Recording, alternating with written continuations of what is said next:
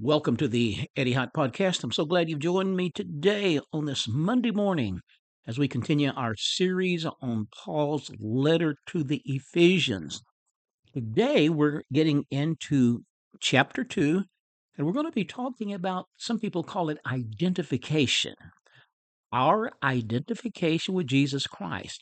Of course, we can only be identified with him because he first identified with us in our sinful and fallen state. That's what the incarnation is all about. That's what the cross is all about. Almighty God identifying with fallen, sinful humanity. But he identified with us so that we could be lifted up and become identified with him. He identified with us in our sin so that we could be identified with him in his righteousness. He identified with us in our failure so that we could be identified with him in his glorious victory. So let's begin reading. I'm going to close this uh, episode today with a very powerful reading from Martin Luther. So stay with me, and let's begin with Ephesians chapter 2. And chapter 2, verse 1 says, "And you he made alive who were dead in trespasses and sins."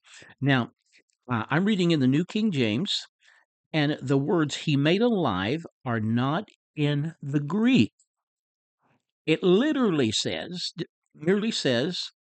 "And you who were dead in trespasses and sins."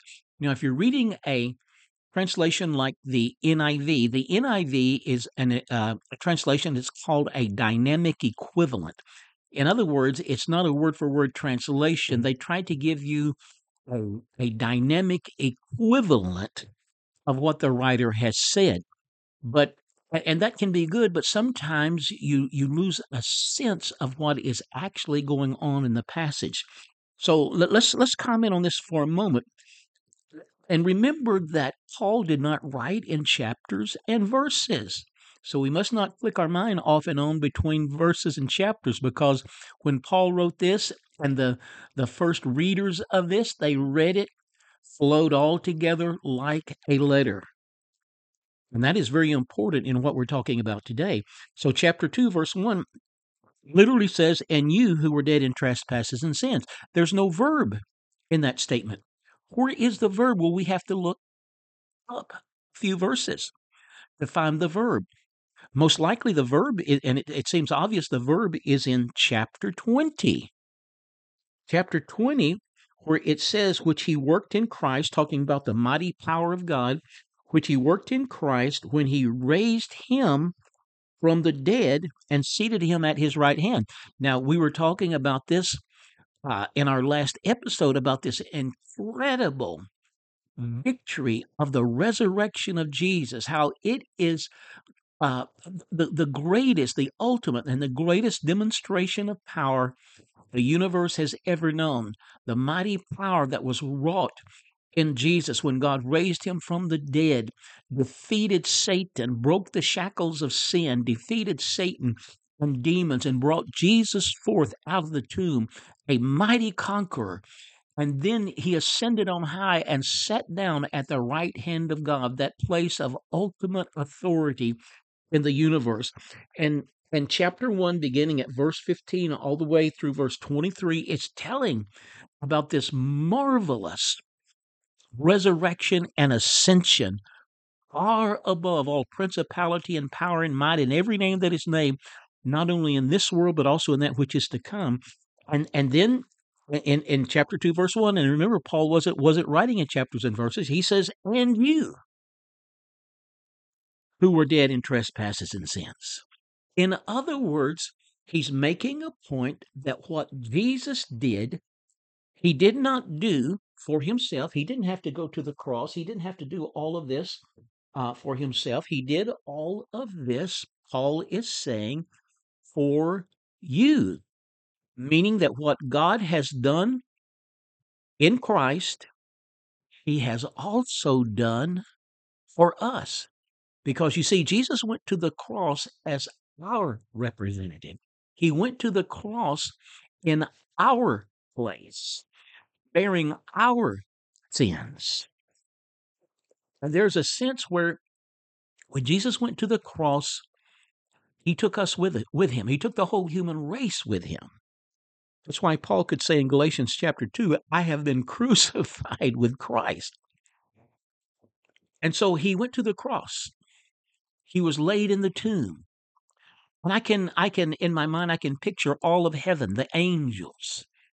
They're almost standing on tiptoes, awaiting to see Jesus come out of the tomb. Because if he doesn't come out of the tomb, not only has he perished, but the whole human race has perished, because he has gone there as our representative on our behalf.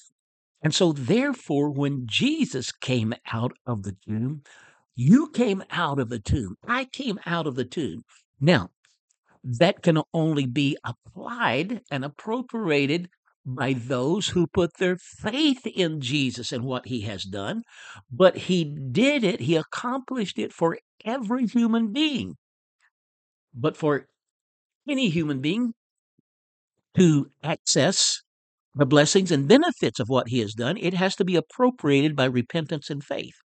But I want you to see the fact that Jesus, he did all of this not for himself, for us. And so that is why God says, and you. When he came out of the tomb, you came out of the tomb. When he was raised up from the dead by the mighty power of God, you were raised up because he was there on your behalf.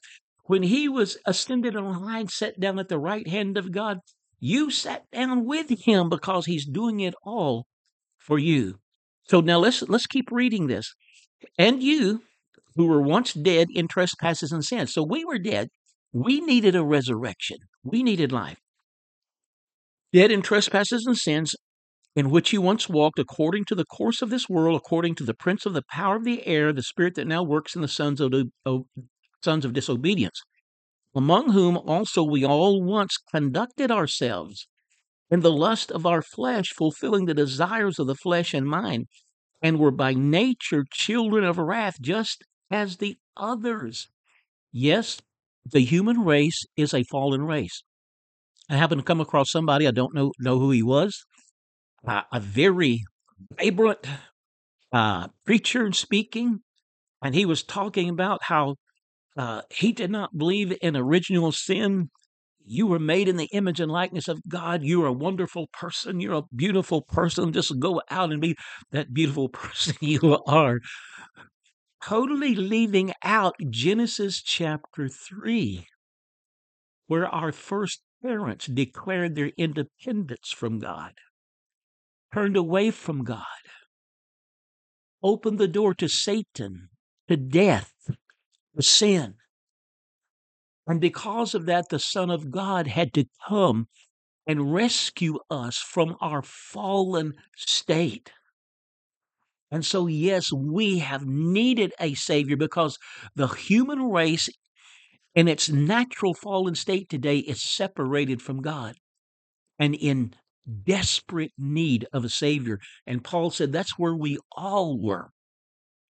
But then look at verse 4. But God, who is rich in mercy because of his great love with which he loved us, even when we were dead in trespasses, made us alive together with Christ. Notice he made us alive together. When Jesus was made alive, we were made alive. Verse 6, and made us sit together in the heavenly places in Christ. Notice we were raised up together with him, and he's caused us to sit together in places, in heavenly places with him. What incredible blessings and benefits are ours because of what Jesus has done. And when we put our faith, when we turn to God and put our faith in him. I want to close by reading, this is from a little book written by Martin Luther in the early 1500s called The Freedom of a Christian. And he's using the analogy of us being the bride of Christ. Listen to this. This is very powerful. He says the third incomparable benefit of faith is that it unites the soul with Christ as a bride united with her bridegroom. And if they are one flesh and there is between them a true marriage, it follows that everything they have, they hold in common. Accordingly, the believing soul can boast and glory in whatever Christ has, as though it were his own. And whatever the believing soul has, Christ claims as his own. Christ is God and man in one person. By the wedding ring of faith, he shares in the sins, death, and pains of hell, which are his brides. As a matter of fact, he makes them his own and acts as if they were his own. And as if he himself had sinned, he suffered, died, and descended into hell that he might overcome them all. Now, since it was such a one that did all this, and death and hell could not swallow him up, these were necessarily swallowed up by him in a mighty deed. For his righteousness is greater than all the sins of humanity, his life stronger than death, his salvation more invincible than hell.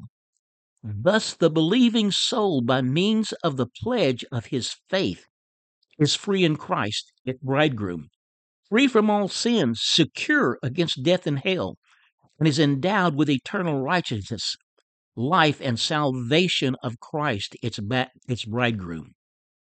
Who then can fully appreciate what this royal marriage means?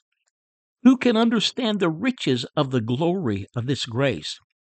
Here, this rich and divine bridegroom, Christ, marries this poor, wicked harlot, redeems her from all her evil, and adorns her with all his goodness. Her sins cannot now destroy her, since they are laid upon Christ and swallowed up by him. And she has that righteousness in Christ, her husband, of which she may boast as her own, and display in the face of death and hell, and say, if I have sinned, yet my Christ, in whom I believe, has not sinned. And all his is mine, and all mine is his, as the bride in the Song of Solomon says, I am my beloved's, and he is mine. Yes, in this wonderful salvation, Almighty God, through Jesus Christ, came down and identified with us in our fallen state, so that we may be lifted up and be identified with him, with Jesus in his glorious victory and resurrection, and now seated at the right hand of God. What a wonderful salvation is ours through Jesus Christ. This is Eddie Hyatt. This is the Eddie Hyatt Podcast. Check out my website, eddieHyatt.com. A lot of resources there that will bless you. And you'll also see contact information for both Sue and I there on that homepage. If you'd like to bless our ministry with a donation, which are tax deductible in the United States, you see a PayPal icon there. There's other ways you can give, which if you will notice that you will find instructions there. I look forward to seeing you tomorrow for another episode of the Eddie Hyatt Podcast.